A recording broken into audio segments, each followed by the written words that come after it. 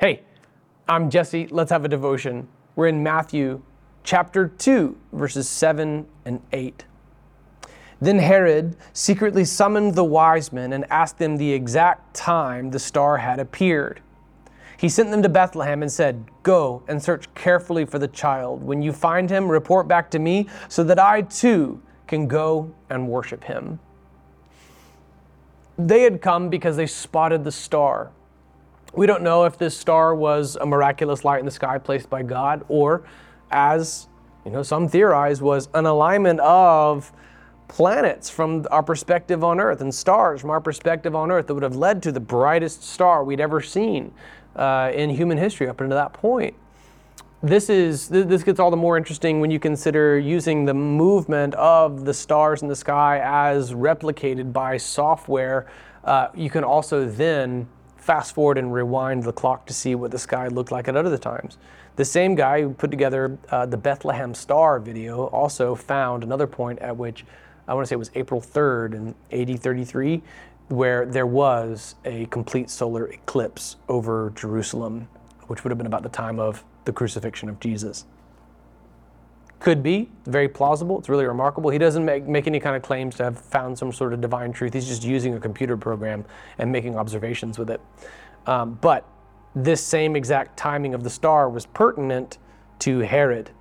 Right? Herod secretly summoned the wise men. So he's publicly spread the word that someone's been born king of the Jews. He publicly assembles the chief priests and the scribes and the people and asks where the Christ would be born. But he secretly does this with the wise men. And he asked them the exact time that the star had appeared. And he sent them to Bethlehem and said, "And go search carefully for the child. When you find him, report back to me so that I too can go and worship him." He's a phony. He claims to want to worship God, but there's murder in his heart. There's insecurity in his heart. It's almost time for Christmas.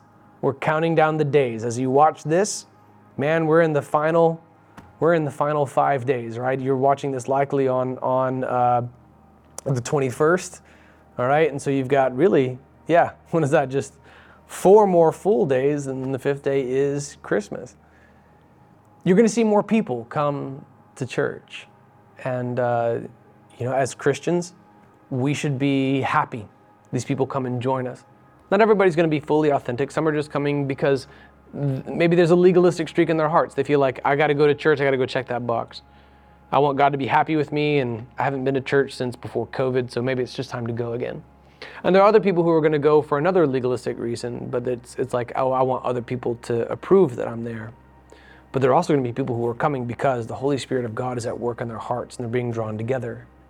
See to it that we don't go to church for the wrong reasons.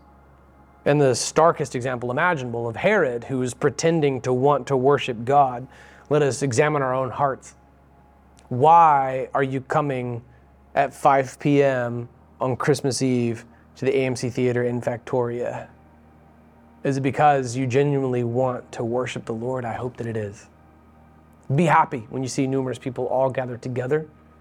We know that there are sometimes Herods, but as we've seen in studying the parables, God is the one who knows what happens in their hearts. God is the one who sorts out the phonies from the real ones. What matters more importantly, and the only thing that you can control, is your own heart before the Lord. So, in the peak busyness of the Christmas season, the last minute Christmas shopping and all that comes with it, would you take a moment to check your heart before the Lord? Are you doing what you're doing for the right reasons? May we have total integrity where it matters most, and that's before God.